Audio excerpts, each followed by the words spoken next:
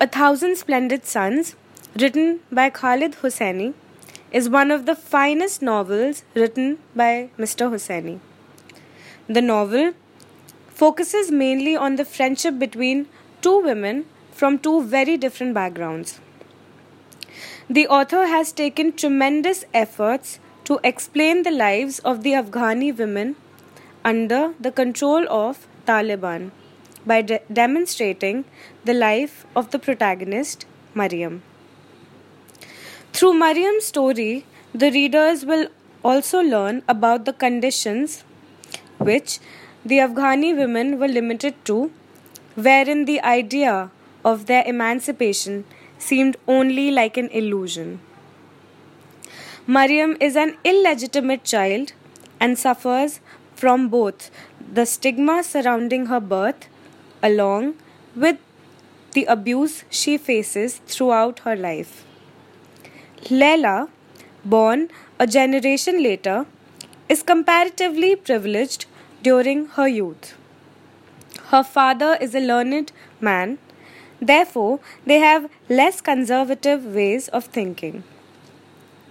We see that Leila's life goes upside down after she loses her family in a bomb explosion incident and she is forced to accept a marriage proposal from Rashid, Mariam's husband.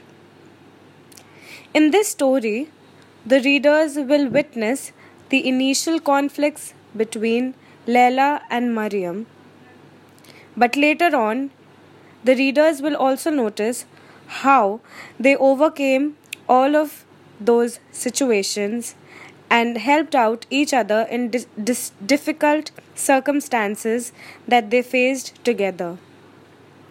An intent reader will surely feel the chills down their spines while reading some parts of the stories, while the other parts might make them cry. It is not easy for an author to fluctuate the problems faced by women, but Khalid Hosseini managed to do so very gracefully. A Thousand Splendid Suns, published in the year 2007, became New York's bestseller in the year 2011.